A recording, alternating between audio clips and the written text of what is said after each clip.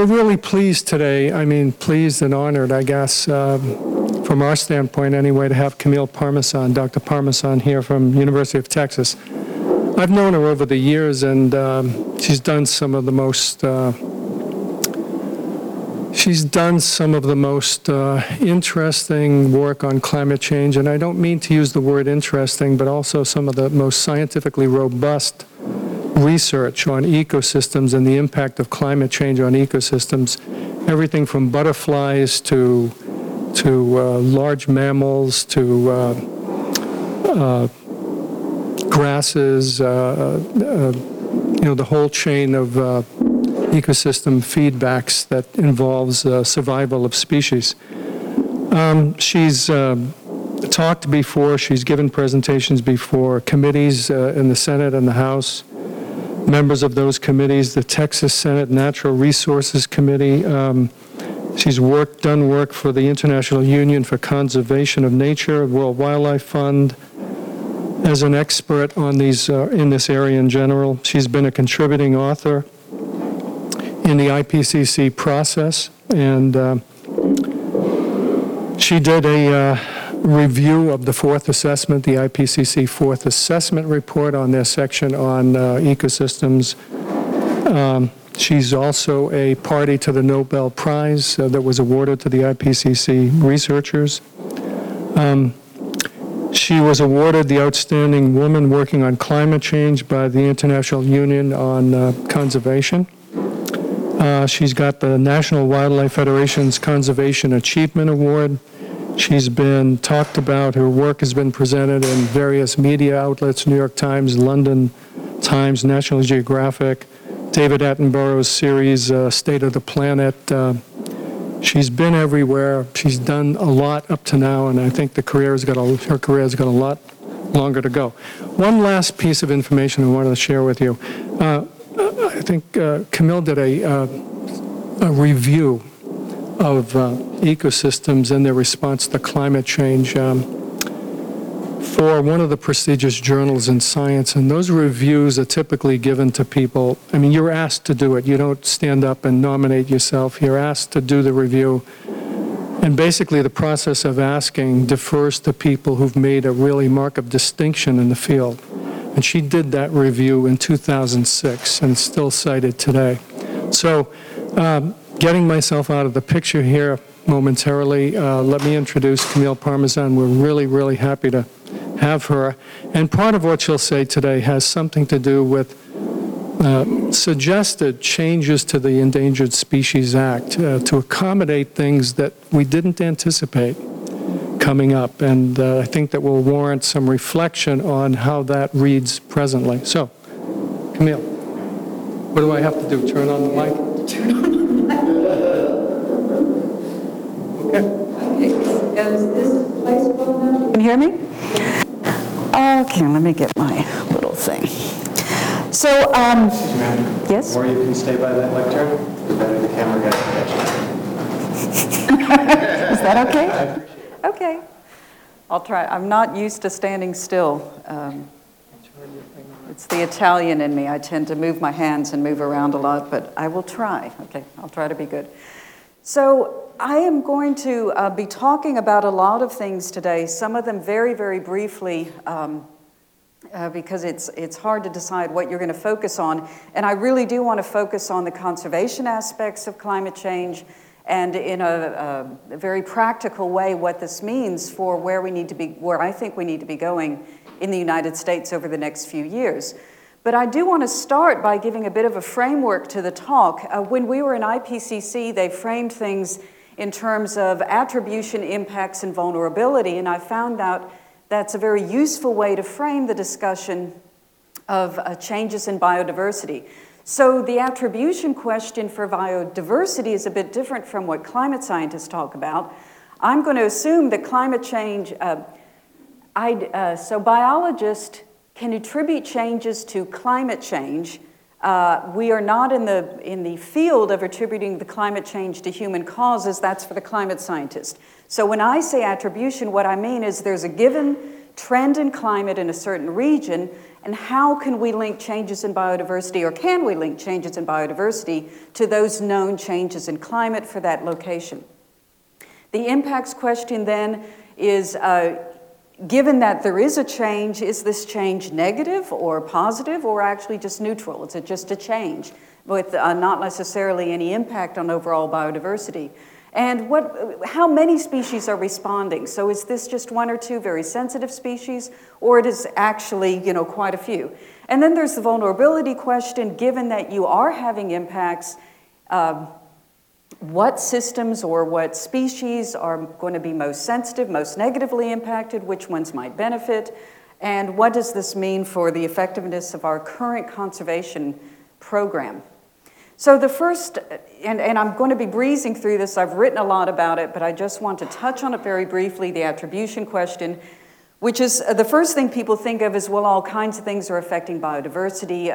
All of our conservation NGOs were founded not because of climate change, but because of all these other human activities. Habitat loss being one of the big ones, but certainly increased nitrogen, air pollution, and to some extent ozone depletion is affecting our species as well.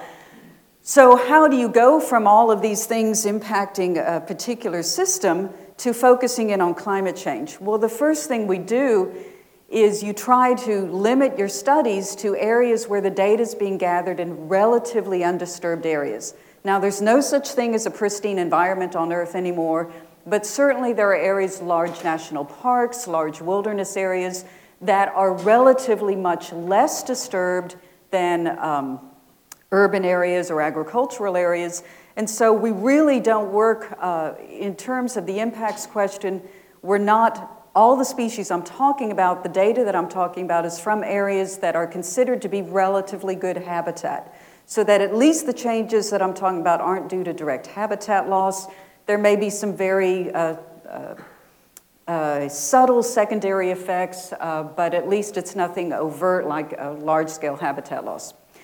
Now, the data is very variable in quality because a lot of it was collected for other purposes.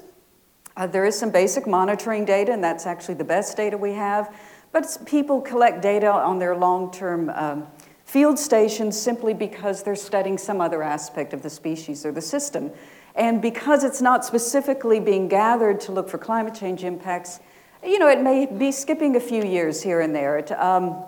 The resolution in space may not be all that good. And a lot of it's short term. And by short term, there's a huge number of data sets that are less than 10 years long. Not too bad if you go to 20 years, but then if you try to get 50 to 100 years data sets, you're really getting limited. And so what I tell people is when in trying to come up with conclusions about biodiversity, I think it's because of these sort of idiosyncratic problems with individual data sets, I encourage people to look at the big picture. So focusing on the meta-analyses, the summary numbers, the big picture, because all these idiosyncratic problems are going to create noise, but they're not going to create a particular overall pattern in the data set. And finally, there's something that certainly scientists are very aware of, which is a positive publishing bias, which means if you've studied this bird for 30 years and you find it's going northward, well, then you can publish that as a paper on its own. If you study it for 30 years and it's not doing anything different at all, chances are you're not going to get that published. And the way you can deal with that in trying to come up again with these large-scale conclusions is to focus on multi-species studies. So focus on studies that looked at all the birds of Britain, all the butterflies of Europe, et cetera, so that you're getting data on species that aren't doing anything, as well as ones that are responding.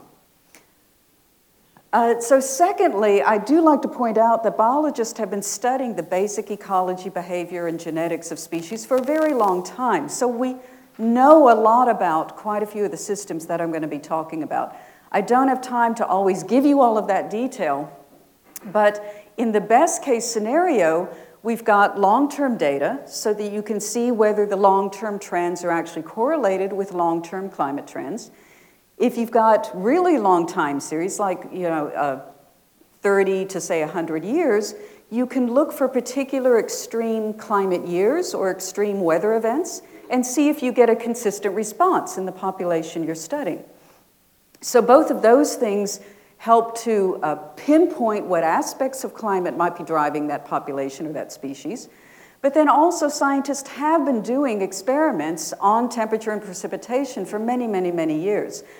People do put out heat lamps, they put out things to shade grasslands from getting precipitation, from getting rainfall. They add rain in. And this has been done for a good 40 years.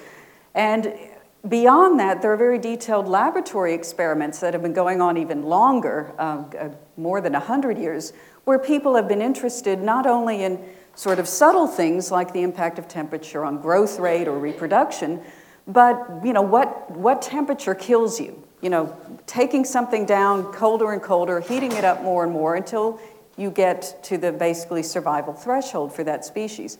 I don't know why people did this 120 years ago, but they did it. And so we've got a huge amount of data on absolute temperature and precipitation tolerances for many species.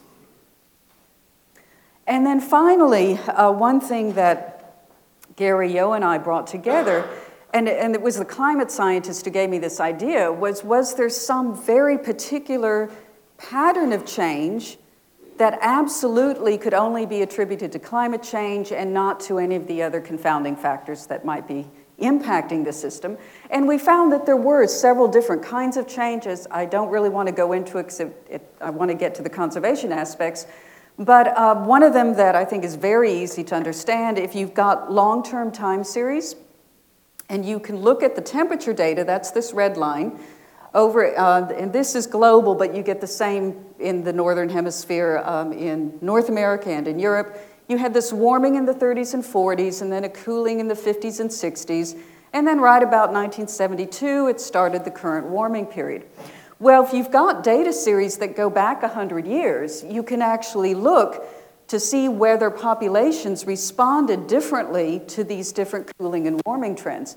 So, for example, if you're in Britain, where they have just fabulous data sets on the range boundaries for many birds and butterflies, and it's the northern range limit for these species, you can ask yourself, did the northern range limit go north in the 30s and 40s, south in the 50s and 60s, and then back north again? And you can see that for 100% of the species for which we have this kind of data, that's exactly what they did. You can do the same thing with timing of breeding. So there's this fabulous data set on a bird called the great tit. It's been studied since, I think the data set goes back to 1920, 1930. So it's 70 years of data.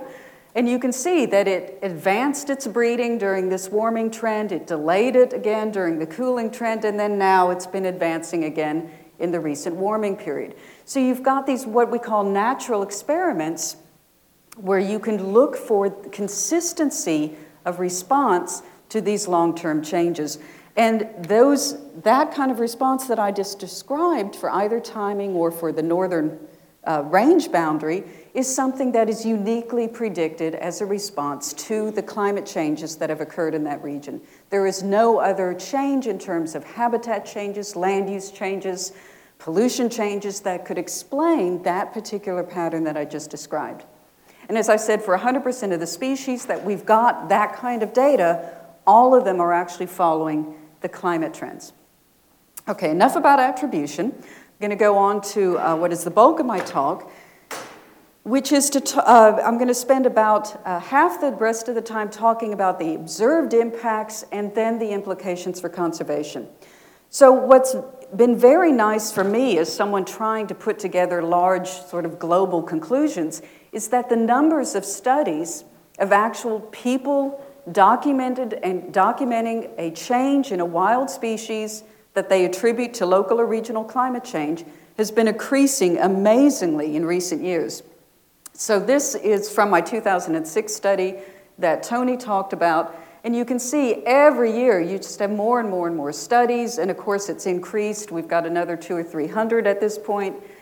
And because a lot of studies now are looking at several species, we can again come up with much more robust conclusions because a lot of these studies represent not just one species, but 20, 40, 300, 400 species. This is an example of one of those multi-species studies. It's from my own work. looking at 57 species of butterfly across Europe.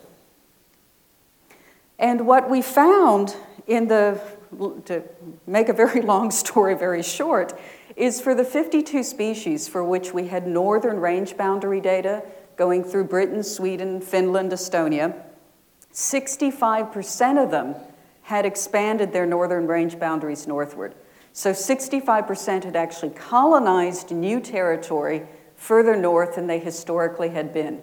And that's the beauty of doing this in Europe, is because the records are so good, we know that these species were not at those locations 100 years ago. So we don't have that good of data in North America. Here, if you find a new population, it's very hard to say definitely that it was not there 100 years ago. But in Europe, they've had people who are crazy about butterflies for about 300 years. So we've got really excellent data sets. And what this shows is that not only are they expanding northward, but they're doing it independently across different fronts. So the Purple Emperor went from Germany, and we've got the records to show that it sort of marched across these islands between Denmark and Sweden, entered Sweden in the 1980s, 1983, and then in the next 10 years, it moved another 200 kilometers northward. So the rate of expansion is also increasing. And again, completely independently, it was in Estonia. Took it a while to get to Finland going across the sea. 1991, it entered Finland, and then in another 10 years, again, it went another 200 kilometers in just that 10-year period. Oh, and I should point out that its southern range boundary is completely stable, so nothing's happened along the southern range boundary. This species is a little more dramatic. It entered Estonia back in 1999, spread to the Baltic within just 5 years, and conversely, at the southern end of its range, right along the Pyrenees, it completely went extinct from about a 100-kilometer area all the way from Barcelona to the Pyrenees. Used to be very abundant there in the 1930s and now is completely extinct. So we've got an example of one species that's sort of expanding its range northward, and the other species that's just going extinct at the southern edge and shifting completely northward. And these have two very different conservation implications. Now notice that the southern range boundary, the warm range boundary, is tending to be more stable. So only 22% of the species are showing changes at those equatorial range edges. And that's exactly what you'd expect from basic ecological theory, that colonizations should be a much faster process than extinctions. And this makes sense once you think about it. Especially for species that are long-lived, you can get a body in a place for a much longer time than that population is actually stable. And it's something in conservation we call extinction debt. And it's why people worry about small population sizes, why you place species on the endangered species list even when they're still in existence, is because when you get down to these small numbers, when you get stressed, you can still have an adult there, a body there, but they may not be reproducing. The survival rate may be down. And over years, you expect eventually to get extinction. Now, what I've been talking about with these, to me, rather massive range shifts with just 0.7 degrees centigrade warming, one of the questions I always get is, well, how do you know they're not just evolving? You know, we always hear about evolution and everything evolves, and how do we know that this isn't really a response to climate change, but they're just all evolving to live in areas they didn't used to live in? Well, going back to the fact that we actually know quite a bit about a lot of these species, so here's one that came in from Africa into Spain. So it's a tropical species. It's a specialist of very hot microclimates. It has a known number of degree days, is a number of days above a certain temperature that you need in order to go through your life cycle. And you can see from all of this information that when it entered Spain, it was doing the same things that it had always done in Africa. So it still had the same microclimate, hot microclimate need. It hadn't changed its host plant. It hadn't changed its life history at all. It was doing the same things it did in Africa, but now it's able to do it in Spain. And it's got lots of stable populations now. So again, we're seeing the same sort of, just as I've been describing temperate species moving up into the boreal zone, we are starting to see these tropical species moving up into the temperate zone. As with the, excuse me, as with the African butterfly going into Spain. And we don't have as good a data for the USA, but we're starting to get evidence that the USA is also receiving tropical species. Several species of dragonfly have entered Florida from the Caribbean. Birds, the rufous hummingbird and the Mexican green jay, which historically have been migrants, going back down to Mexico and Central America in the winter, coming up into the USA in the spring, have now established resident populations in Texas and Alabama, respectively. And again, these are species, because they're tropical species, they're species which can't handle hard freezes. And by hard freeze, I mean, a sustained, well below zero freeze. And so the fact, we got butterflies coming up too, the fact that they're establishing resident populations is highly correlated with the winters becoming more mild in those regions.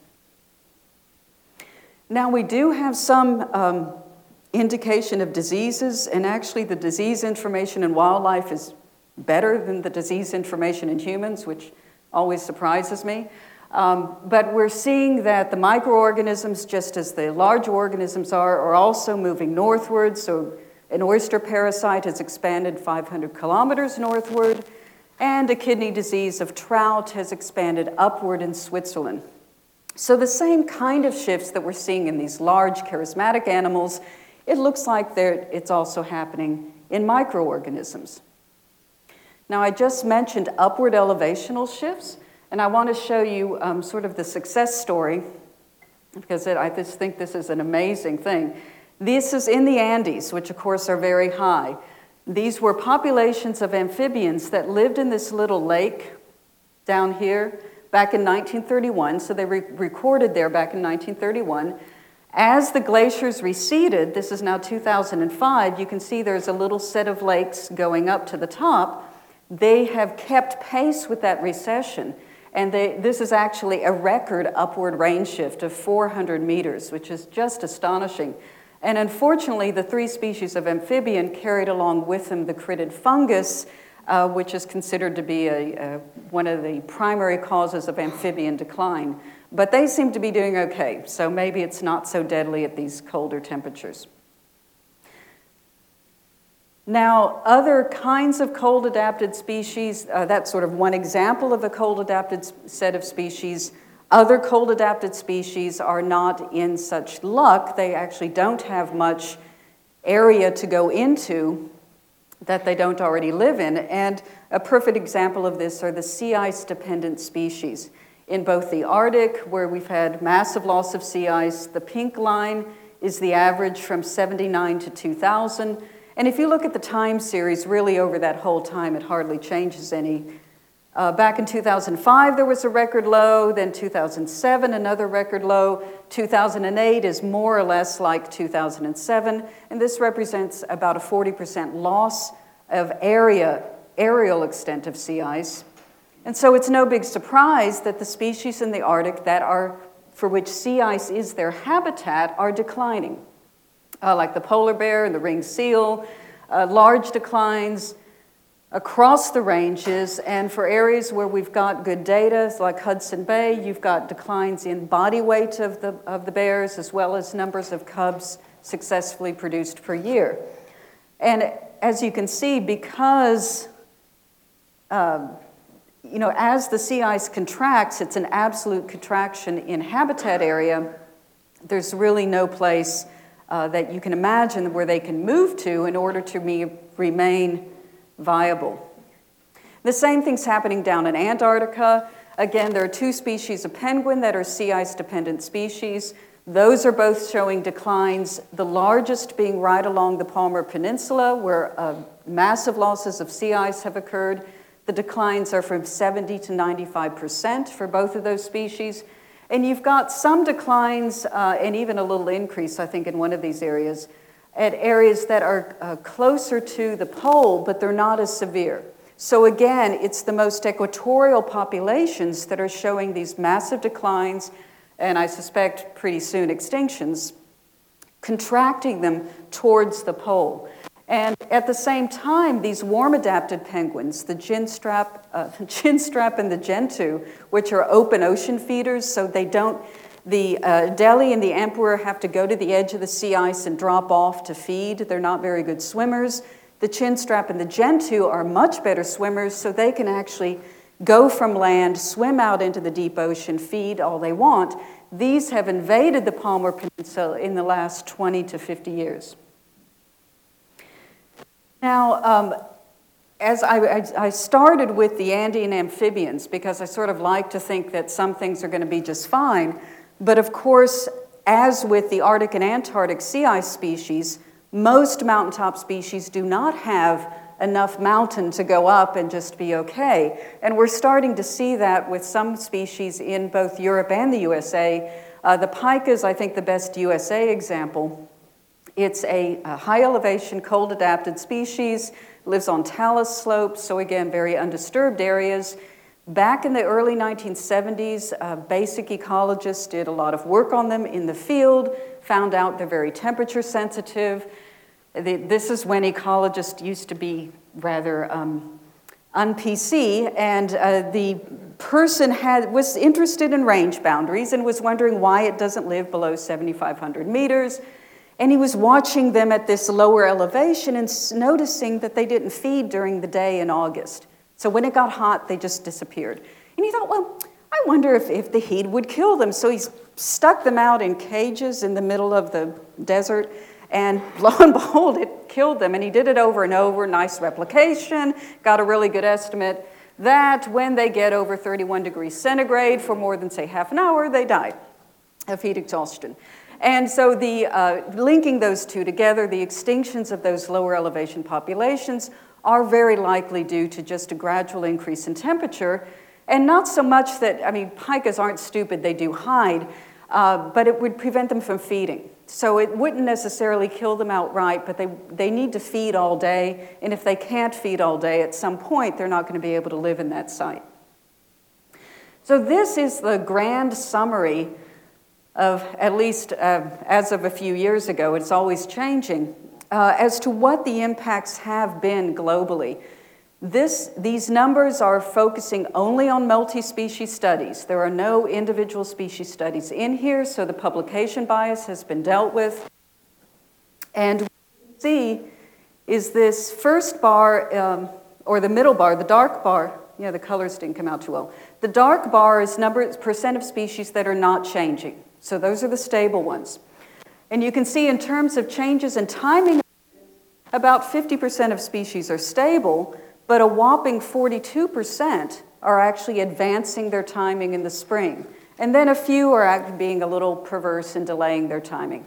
But getting this difference by chance is less, I think, 1 in a billion. So very, very strong signal of response to warming in terms of timing of events. When you go to the cold boundary of species range, so those northward range boundaries in Britain, Sweden, Finland, and Canada, the summary is, I think, much more dramatic. Some 74% of species are showing expansions at those cold range edges, so expansions towards the poles or up the mountains. And about 17% are stable, and then a few again, are going in the opposite direction. If you go to the warm boundary of the species range, so those equatorial range boundaries or the lower elevation boundaries, there is a lot more stability, which I pointed out. So it's not just the butterflies. It's when you look over all species, and this is trees, amphibians, birds, marine species. It's everything under the sun. You do consistently see a lot more stability. But again, when you look at the ones that are changing, you're tending to see a significantly higher proportion of range contractions, so going up the mountain, contracting towards the poles, with very few going the opposite direction. And it's these range contractions that are the real cause of conservation concern. And again, you expect a lag time, so you would expect this proportion to shift towards more of them contracting as time goes on. Now, when you look at these summary numbers, notice that this doesn't necessarily say that the changes are bad, right? So if things are expanding northward, maybe that's just fine. Of course, the contractions are a little bit of a worry. But changes in timing, what do we care if things are breeding a couple of weeks earlier? So I want to focus on that a little bit. Are the impacts actually negative? Well, we know for some species they certainly are. So the golden toad has gone extinct. I think it's the best example of the species for which we've got pretty good evidence that the extinction was caused by climate change. You had this long time series, 20-some years, where every time you had a population crash, it was associated with a dry bout, so more than 5 dry days. There was no evidence for this fungus in these populations. They exist in Monteverde National Preserve. It's a beautiful, wild, very undisturbed place. The fungus was not present. It's a very obvious thing that the frog turns white. So this is not a subtle thing.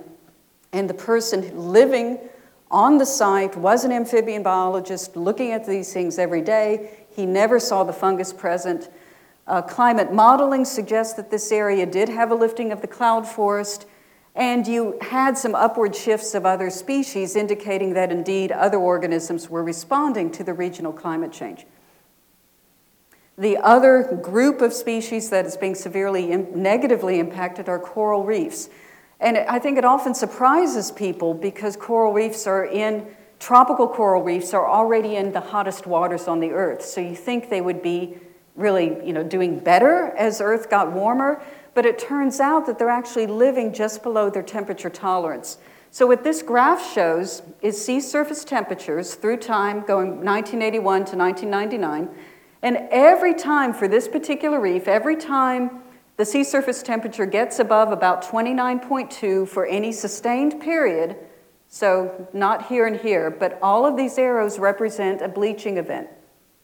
So it's a very specific temperature threshold, which is actually just above where the sea normally is. And as these temperature thresholds have been breached over and over, where is it? What we've seen is that 30% of tropical coral reefs have completely disappeared. They've bleached out, they're not recovering, they've gone extinct. And because the biodiversity of reefs is not very well categorized, we don't actually know how many species extinctions that represents.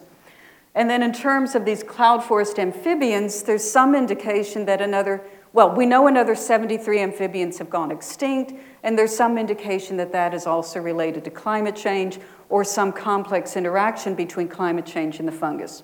So we are seeing negative impacts. There's no question about that. And in some of the systems that I think people are quite surprised about. So I want to get back to this idea of adaptation and evolution because I think, biologists included, people would like to believe that life can simply adapt to this climate change, right? And as someone trained in evolutionary biology, I think, in theory that might sound fine, but in practice that isn't what we're seeing. And so we are seeing local evolution at the population level, and that's what this represents, the red is a hot adapted genotype, the green is a more cold adapted genotype. This 1997 El Nino event killed off, bleached almost all of the more cold adapted genotype, and so after the event, a much higher proportion of the population had this sort of hot genotype. And we're seeing this kind of evolution in many species of fruit fly, in mosquitoes, to some extent in butterflies as well. But I think the key message from this is where we're seeing this kind of local population level evolution is in the interior of the species range. This is not what's happening at the range edges. So the northern range boundary, those populations are not changing their genotypes. And when you look at the changes that are being seen, it's playing around with the genetic variation that species already had. We're not seeing any new mutations at all in any of the species, even when we've got 50 years of genetic data. We're seeing nothing no novel mutation evolving that would allow them to live in a climate more extreme than what they historically have lived in. So yes, we're seeing evolution, but it's what we call microevolution. It's playing around with the genetic variation you already have. It's not macroevolution, which is what you would need for the species to actually be able to live somewhere where it's never lived before. So adaptation, locally, sure, it could help, but this is not sort of the global panacea that'll prevent species extinctions. Okay, so briefly, let's get back to phenology, to changes in timing of events.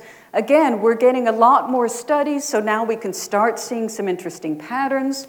Each of these bars now is an individual species. Bars going down represent advancement of the timing of northern spring events. Bars going up represent delay of the timing of spring events. So the first thing you can see is almost all the bars are going down. So even ones that are not changing very much, even if it's not a significant change, it's actually an advancement. And the next thing you notice is there's a lot of variation. There's a lot of variation within a group, so that's within birds, within butterflies, within herbs and grasses, and within amphibians. But there's also now enough data that we're seeing significant differences between groups.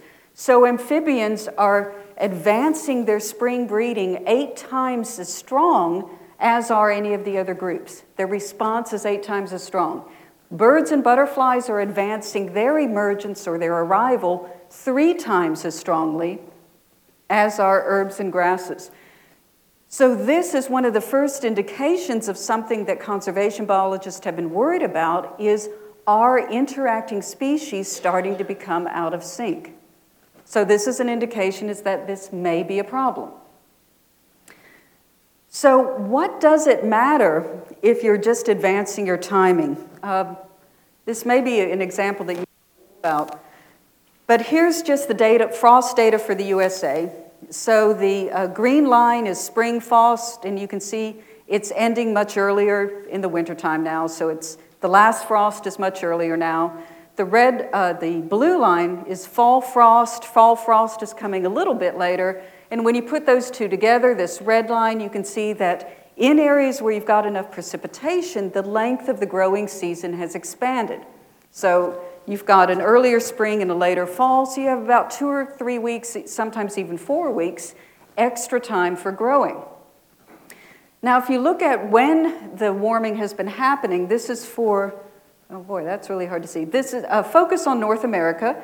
The warming trends have predominantly been in the winter months, so not much in the summer or even the spring.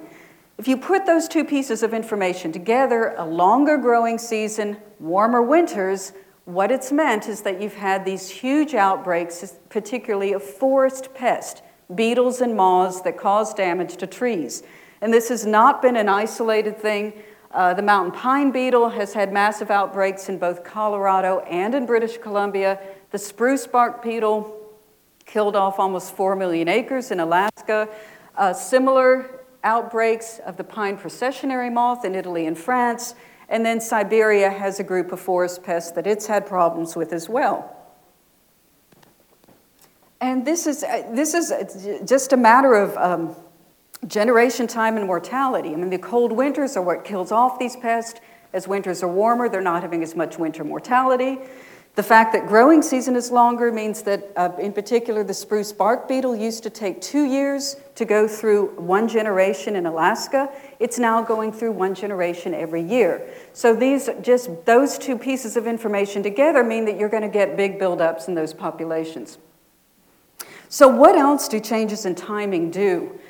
Well, it turns out that we can actually, these range shifts I've been talking about, when you know more about the species you're working on, you can see that some of them are actually driven by changes in timing. It's not a direct effect of temperature. So this is an old study of mine. The purple dots are populations which had gone extinct over the past 100 years. The green triangles, populations which are still present. All of these sites are completely undisturbed, apparently good habitat, so we're not talking about habitat loss here.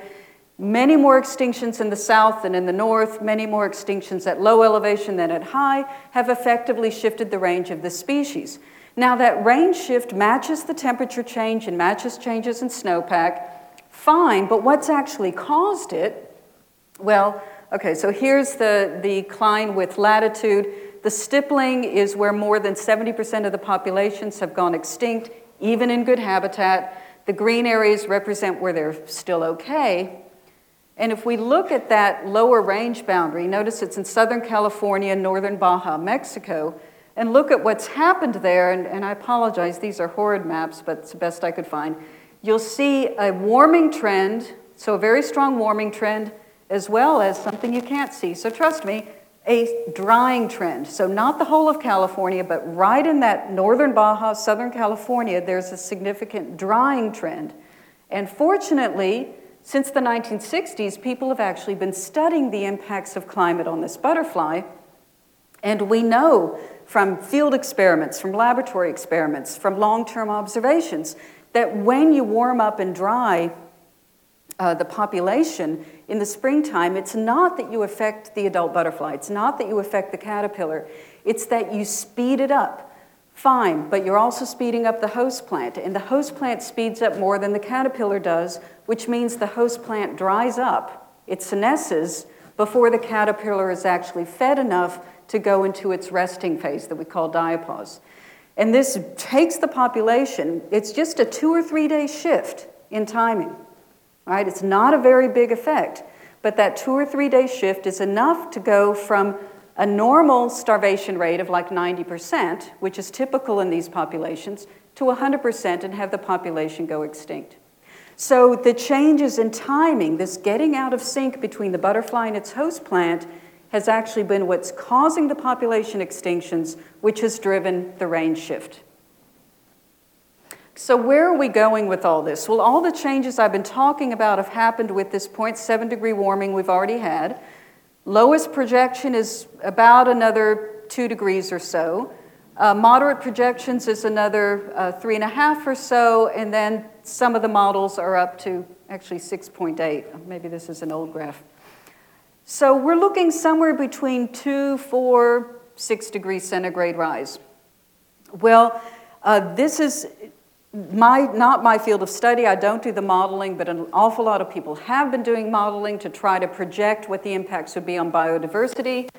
And what you see is for another 2 degrees centigrade rise, extinctions, certainly we're going to get species extinctions. Only for common species, only about 4% are expected to go extinct. But of course, if you're talking about the most sensitive species, those mountaintop ones, the polar ones, about 40% are expected to go extinct. Contractions of boreal habitats, it's no big surprise. So the most cold-adapted habitats contract. Bleaching of many tropical coral reefs, well, we've already had 30% bleached, so of course that's going to increase. And an overall, when you put it all together, overall projected extinction of something like 20% of species. And I haven't talked about diseases too much, but again, as everything's sort of shifting northward, you expect tropical diseases to shift northward as well. With 4 degrees centigrade rise, and I should say, I think this is something we can live with. Not be happy about, but we can live with it. But you start going to 4 degrees centigrade rise, and you get complete loss of climate space for many species. There's nowhere on Earth that actually has that climate space anymore. So, you're definitely going to lose the polar bears and mountain species, but you also start losing whole ecosystems, like the Fynbosch in South Africa. Mass extinction is predicted at that rate of something like 70% of species are expected to go extinct. Tropical coral reefs are not expected to survive at a 4 degree centigrade rise, and you start losing a lot of the boreal forest and starting to impact agricultural production. So in terms of conservation, I think it's very clear that no matter what, we're going to lose some species. So it gets worse with more change, but you're certainly going to lose some. And the ones that we expect to be most sensitive are, no surprise, the mountaintop species, low-lying island species, very high latitude, but also anything that is very severely bounded, that's in a very restricted range. So if you think about, then, our endangered species in the USA, well, even if they formerly occupied a large habitat, if right now they're very range restricted, this is going to cause them a problem with being able to deal with climate change. And we've got a whole slew of species on our endangered species list that actually are already limited to single mountaintops or just a few mountaintops. So here's an example of one butterfly called the Laguna skipper. That little dot right there is one mountaintop that it only exists on. It doesn't exist anywhere else. I can name a whole suite of butterfly species, birds, amphibians, and reptiles that fit this category. So they're already on the endangered species list. They already are living in these very restricted mountaintop locations. And it's hard to imagine that they could survive even that lowest scenario, even the 2-degree scenario. So what do we do? Well, a group of us published this paper last summer suggesting that normal conservation measures are simply not adequate to deal with this situation. And we've got to sort of think out of the box and think of some new things that might be able to be done, at least for some species, not for everything. So we came up with this decision tree. And so the first question is it at high risk of decline from extinction? If it's not, well, then just use your normal conservation tools. But if it's one of these isolated mountaintop species, you know it's at high risk of extinction. You don't have to know a lot about the biology. So you go on to the next box. This is sometimes called assisted migration, assisted translocation, assisted colonization. It's got a lot of names. So the second box is it technically possible? Because if you've got in large mammals, it may be very difficult to actually move them. But a lot of smaller animals, insects, small rodents, plants are much more technically easy to move. So if you can move it, then you've got to ask the question about impacts that this movement may have on its own.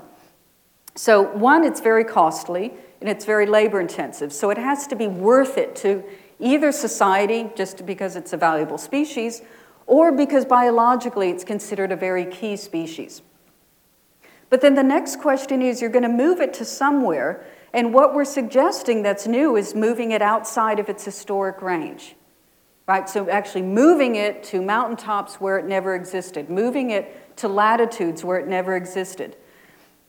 That's the controversial part. And so the question is, as conservation biologists, should we be in the practice of actually starting invasive species, which is, of course, the counter. And,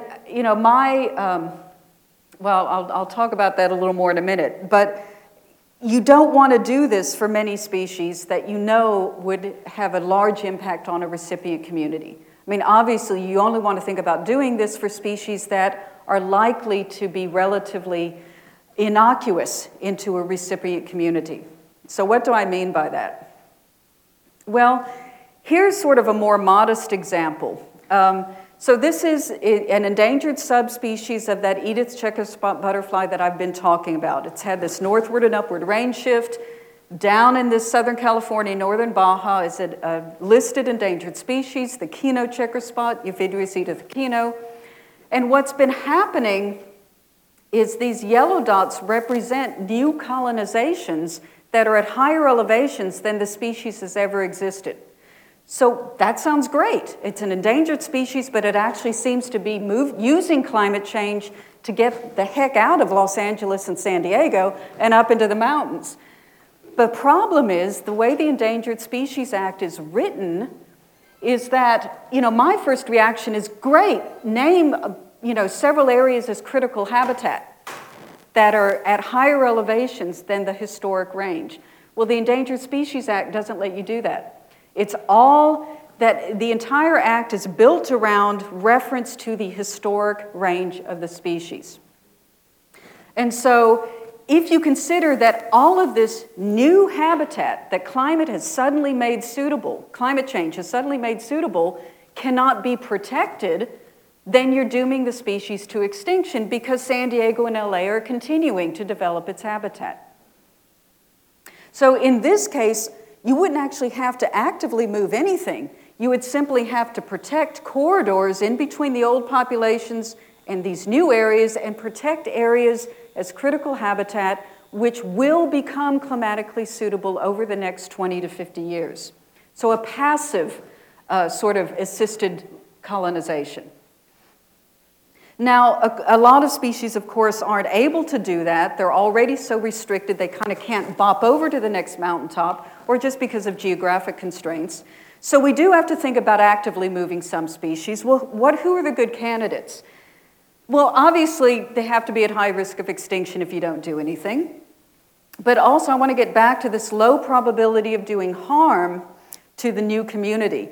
So you do not want to be moving predators outside of their historic range, right? That's just a given. You don't want to move a large carnivore outside of its historic range, or even a small carnivore.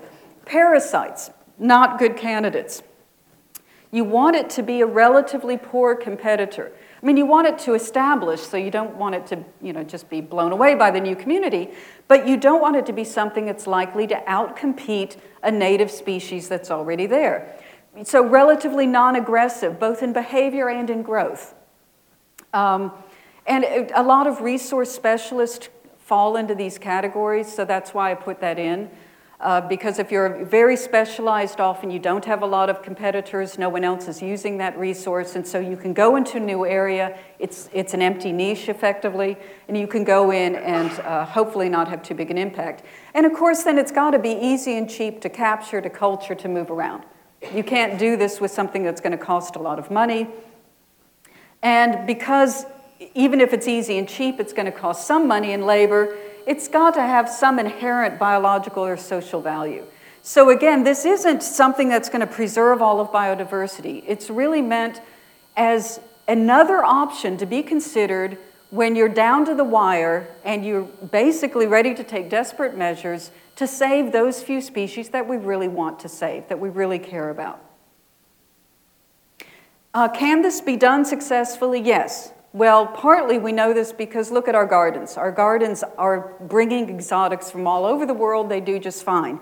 And again, the real key to this idea is that you're not bringing them into a garden or a zoo, but you're bringing them into a native community. Can this be done successfully? Yes. This was actually done back in the 1970s. It's a butterfly called Euphydrius gilleti, not endangered. And an ecologist just wanted to know if it could live outside its historic range, just interested in species boundaries, species ranges. Moved a few egg clusters from Wyoming to Colorado, literally just a few clusters. Population started. It was stable at 50 adults year after year after year after year. Didn't seem to impact the local butterfly community, didn't seem to impact the local plant community. Went in, plopped itself down, became part of the natural biodiversity without any obvious negative impact on the recipient community. That's the kind of situation that we're talking about that could help to preserve some species in the face of climate change. So I'm just going to give a couple of summary slides. Oh, and I should say one more point about this. If this had been an endangered species, it would have been, 1, illegal to be moving it around. 2, the Endangered Species Act, again, does not consider anything but the historic range as being habitat. So you wouldn't take it to Colorado under the Endangered Species Act. It wouldn't be allowed. It might possibly be allowed as what's called an experimental population, but then it wouldn't be protected under the ESA. So the current ESA does not have this scenario as a viable option for endangered species. Okay. Now, just a quick couple of slides summary, just to recap what I've been saying. If you look at the big numbers globally, overall groups, 41% of species have shifted their ranges poleward or upward. 62% of species have changed their timing towards earlier spring breeding, migrating, leafing, blooming. And every major group for which we've got data has shown these kind of changes. And as again, this is shrubs, herbs, butterflies, birds, mammals, amphibians, corals, invertebrates, marine invertebrates, fish, and plankton. Impacts are now being observed on every continent and in every ocean. So there isn't a region that's considered non-impacted. And if you look at the magnitude of these shifts from 50 to 1,600 kilometers sort of northward, and this upward shift to 400 meters, Those are on the same order as the shifts we saw between the last glaciation and the current warm interglacial period. So the magnitude of range shifts is now matching what we've seen, what we observed from fossil evidence between glacial and interglacial periods. So what does this mean for projected impacts is, if we take strong action and keep climate change down to just another 2 degrees, we are going to lose the most sensitive species. I honestly don't believe the polar bear has a chance, quite frankly. But you get up to 4 degrees centigrade, which is either little or no action, then we're going to get to widespread extinctions and loss of whole ecosystems. So it's not a linear change in impacts. Much, much worse impacts with 4 degrees C. And even at that low scenario, doing nothing carries risk. So people worry a lot about this idea of assisted colonization because they say, well, it carries risk. But if you do nothing, that also carries risk because you will have more extinctions by using standard conservation measures than by attempting this assisted colonization idea. And conventional conservation, in making new corridors, increasing habitat is always a good thing, but it's not going to be enough under either climate change scenario. And so we firmly believe that assisted colonization should be an option that's considered. Not that it will be done in very many cases, but that it should be something out there as one consideration. Thank you very much.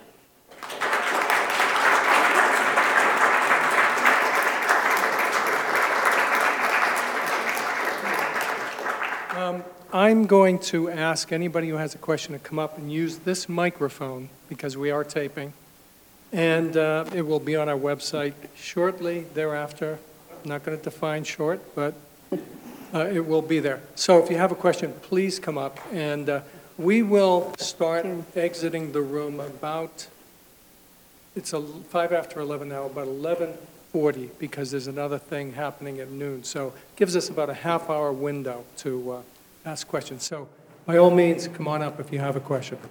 You want to maybe turn that around so that people can, is that a little easier? People come up. No, we want their face on. Oh, you want their face on? I'm sorry. We don't want the back of their heads. Thank you so much. I have a question about invasive species and the endangered species language. It sounds, I would like to know what your thoughts are and within the community regarding, for example, common species, never mind it's almost at-risk species, are going to become invasive as they start moving up the mountain from the lower elevation. Yeah. So most species will become invasive and so on. So are you advocating for changing the geographic boundaries with all this language and in fact defining habitat as being a certain set of temperature and precipitation and ecosystem characteristics?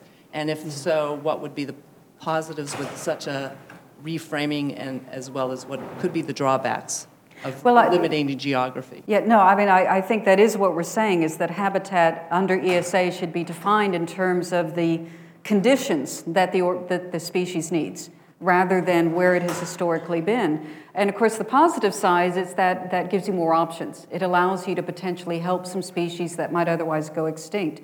The negative side is that it has to be done very, very carefully, and that things aren't always done as carefully as you would like them to be done. For instance, there's a group called the Torreya Guardians. It's a conifer, the Torreya conifer. It's a native to Florida, and it has been being grown in a botanical garden in Georgia for some time, so they know it can survive in Georgia.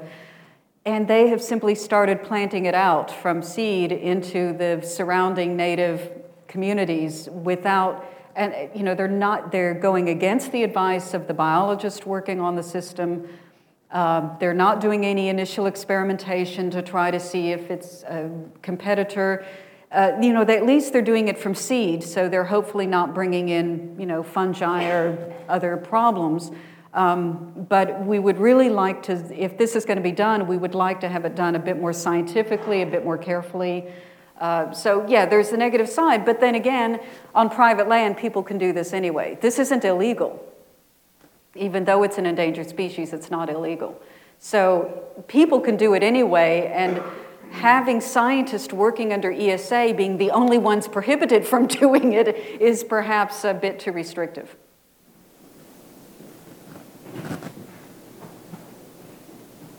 My name is Sandy Chang, and I'm from the World Bank. Thank you so much for an extremely informative Oh, talk. thank you. I have a couple of questions. First, you talked about how I don't think they can hear you.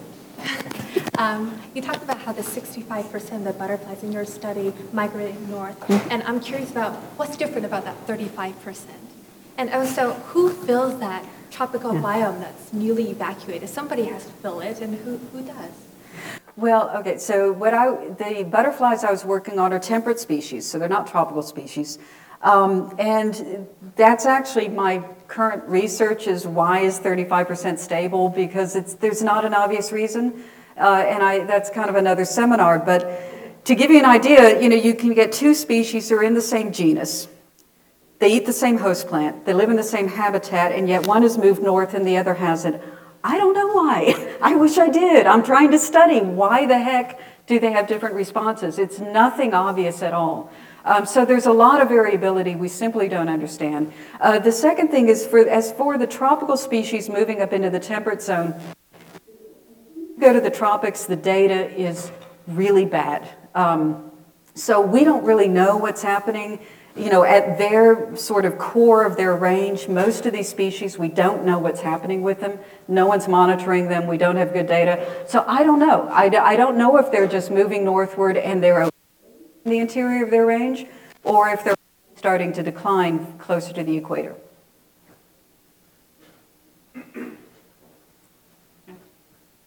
Thank you. That was a fabulous synthesis. A lot of very high-level thinking. Thank you for that. I have a two-part question. One is, at the upper limits, what kind of proportion of biodiversity are we talking about that could conceivably be assisted and thereby saved? It seems like it would be very small as a proportion of total biodiversity. In which case, it brings me to my second part of my question, which is how do we decide, and who decides the normative part of this question of what do we save? I'm not talking about who's a good candidate from an objective doability sense, but the normative part of this is the one we value and we're going to assist that one. Yeah, so very, very good questions. This is not going to save, in terms of percents of species or proportion of species, it's not going to save a huge proportion of biodiversity. But if you think about, the few hundred species that are on the endangered species list, I just went to a Fish and Wildlife conference where we talked about this. This was kind of the topic of the conference. And, by the end of the conference, I got the idea that just in the Southwest USA, there are a good dozen candidates. So, maybe it won't save more than 5% or 2% of species, but I still think it's worth doing it, even if it's not a huge proportion.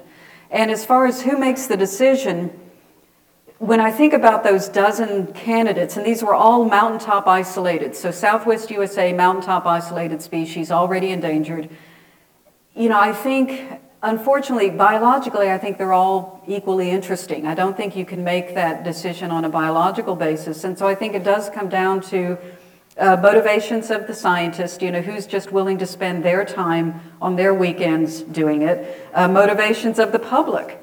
You want to kind of get people involved because a lot of this is labor for just moving things around or planting plants out. So I honestly think it's going to come down to who values it in terms of funders, in terms of the general public, and in terms of the scientists who are actively involved in managing these species. Will legislation guide those decisions? Under DSA or something? Well, I don't see legislation guiding the value decision. I mean, I would hope not. There could be a danger of that. Yeah, I hadn't thought about that. Thank you.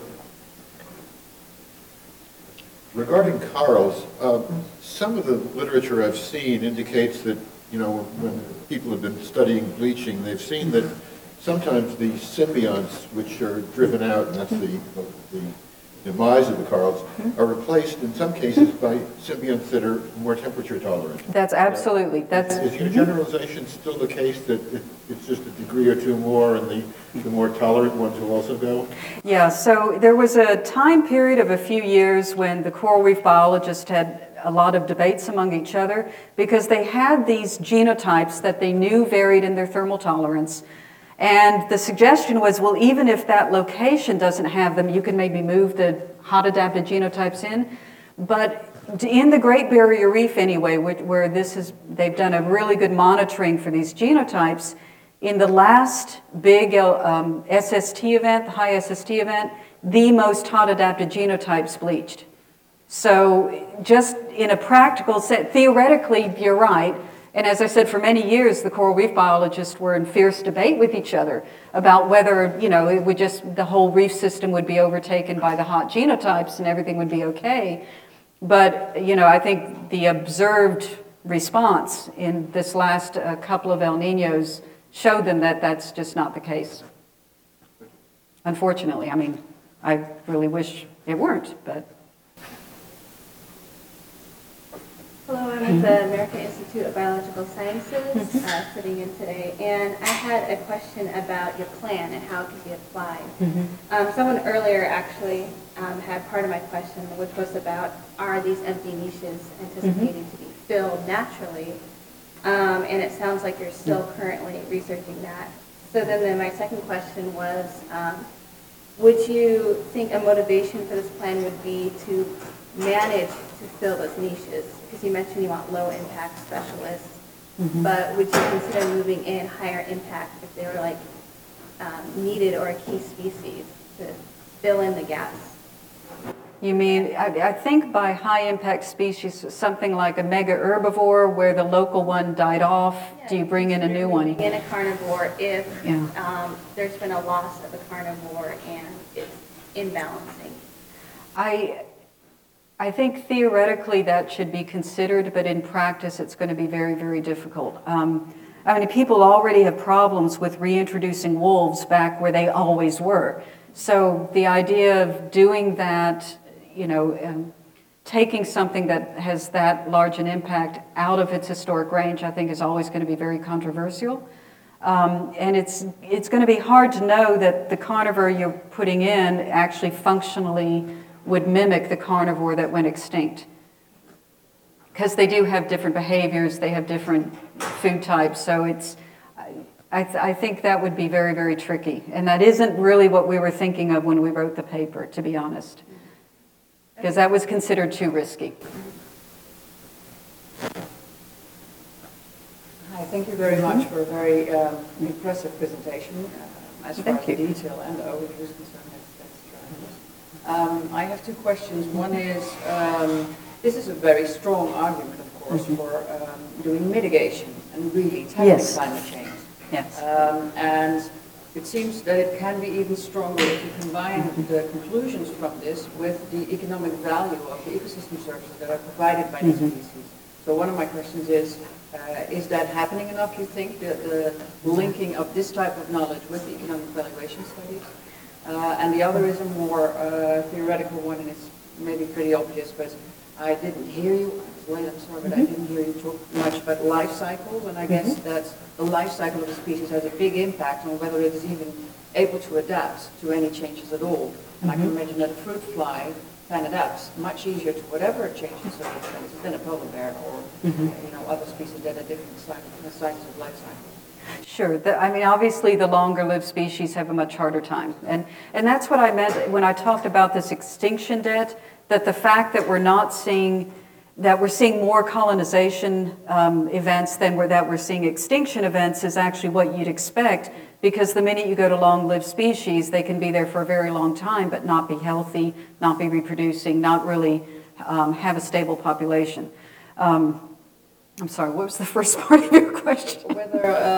Whether this type of conclusions and the modeling is linked to the economic valuation. So there are a lot of people doing economic evaluations. There's apparently just came out an update of the Stern report where they gave a new assessment of loss of forest, both from land use change, logging, and climate change, that was, in the trillions in terms of its cost globally.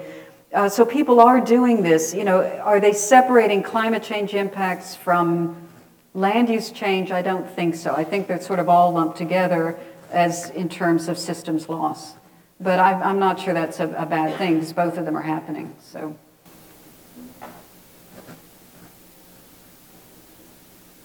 Thanks for your presentation. Did you cover coral reef range shifts in your presentation? No, I didn't, but it is happening to some extent. So in the Gulf of Mexico, there's a staghorn coral. I can't remember its name. It's moved northward quite significantly, actually, by I think it's either 50 or 100 miles. So that is happening to some extent, but those poleward expansions, the physiologists actually believe it's going to be light limited. Yeah. So yes, as temperatures get warmer, you can get some expansion, but at some point, because the corals have to, the zooxanthellae have to synthesize year round, you get to some point where there simply isn't going to be enough light. And I should know that latitude because it's been defined, and I just can't remember the exact latitude. The person's name was who did the study? Hal Goldberg? Okay. Yeah, he was actually the senior author on our assisted colonization study. And he's defined, I can't remember exactly what it is. And so are there, ocean topographical limitations that might limit the expansion subtropics as well?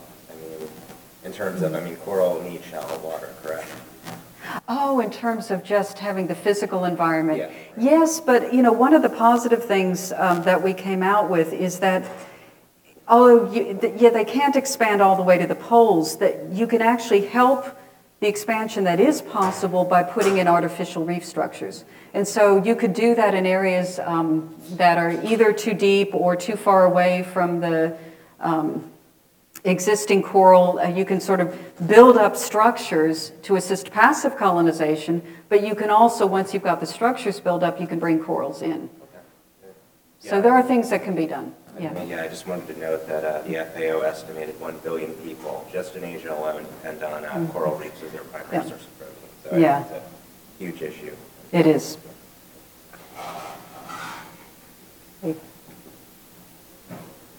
My question has to do with rates of extinction, and could you compare the rates of extinction that you're observing that you can attribute clearly to climate change kind of against the baseline rate of extinction, if there's such a thing, for all those other factors that you kind of mentioned at the outset that are non-climate change, the development of air pollution? Well, so those are causing about, so far over the last, say, couple hundred years, have caused 10% of species to go extinct. Okay, and so the extinctions we've had so far due to climate change really are the biggest in the tropical coral reefs. And as I said, I haven't seen an estimate because their biodiversity is very poorly known. But if you look at the projections, the lowest projection is for about 20%, and it goes up to about 70%. So if you consider over the last 200 or 300 years, we've caused 10% to go extinct because of habitat loss principally. Other things as well, but habitat loss is the biggie. And that climate change is looking to kill off another 20% to 70%. So that kind of gives you a little bit of the picture.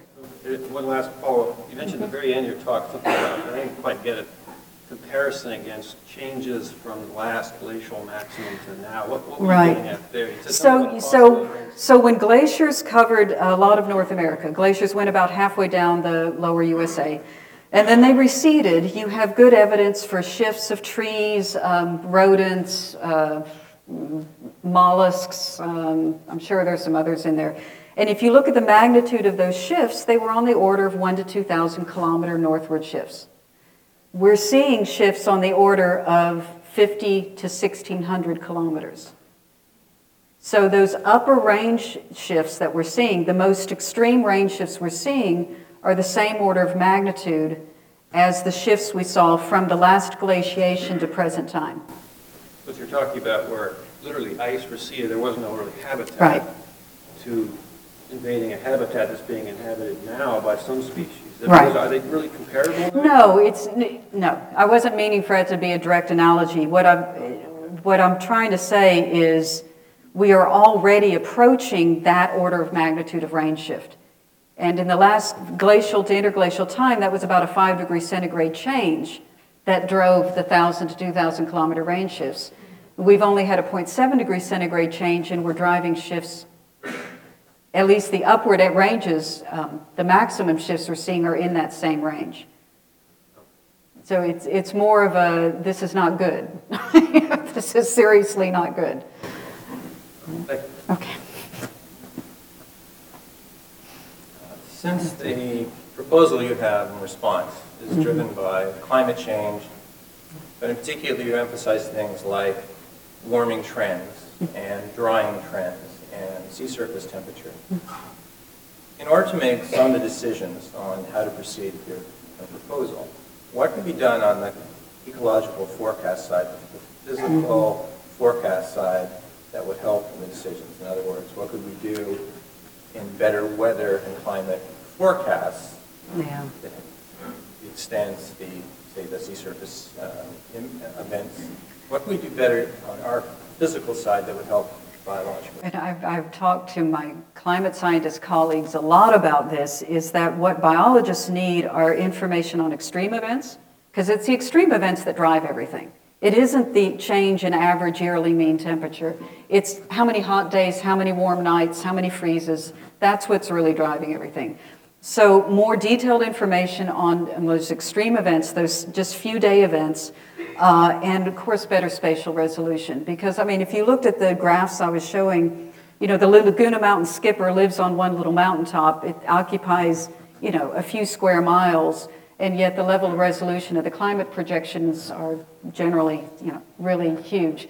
And you know, but they know this, and you know, I'm not sure what the answer is, other than better, cheaper, bigger computers. No, I asked that. I'm actually with NOAA and the Weather Service. One of the things we're looking at across the agency now is really, with other agencies, is we do the weather forecast, we're doing climate service kind of forecast, but we really haven't made, we're really in the early stages of connecting with the biological and ecological side. And so what we want to do is really connect the two communities to provide a link in the science. Not just look backwards at trends, but really have that forecast capability that we've had for like weather for the past 50 or 100 years, but actually provide that for the ecological decision making.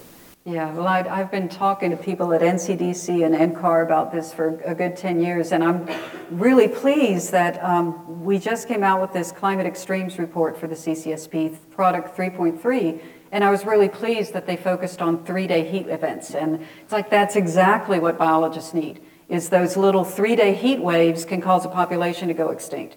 And just, you know, how is that increasing? How are the number of, well, of course, the freeze days have already been done for quite some time. But the heavy precip events, you know, it's not just the average change in precip, it's the flood events that drive a lot of populations, either to extinction or help colonization. So I've been pleased that you're starting to see some of that coming out in the projections, but more of it would be really, really, really helpful. Yeah.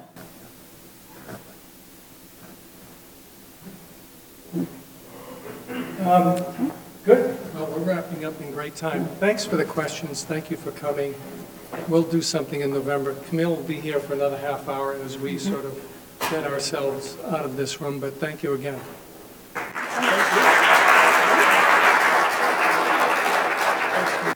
Very nice.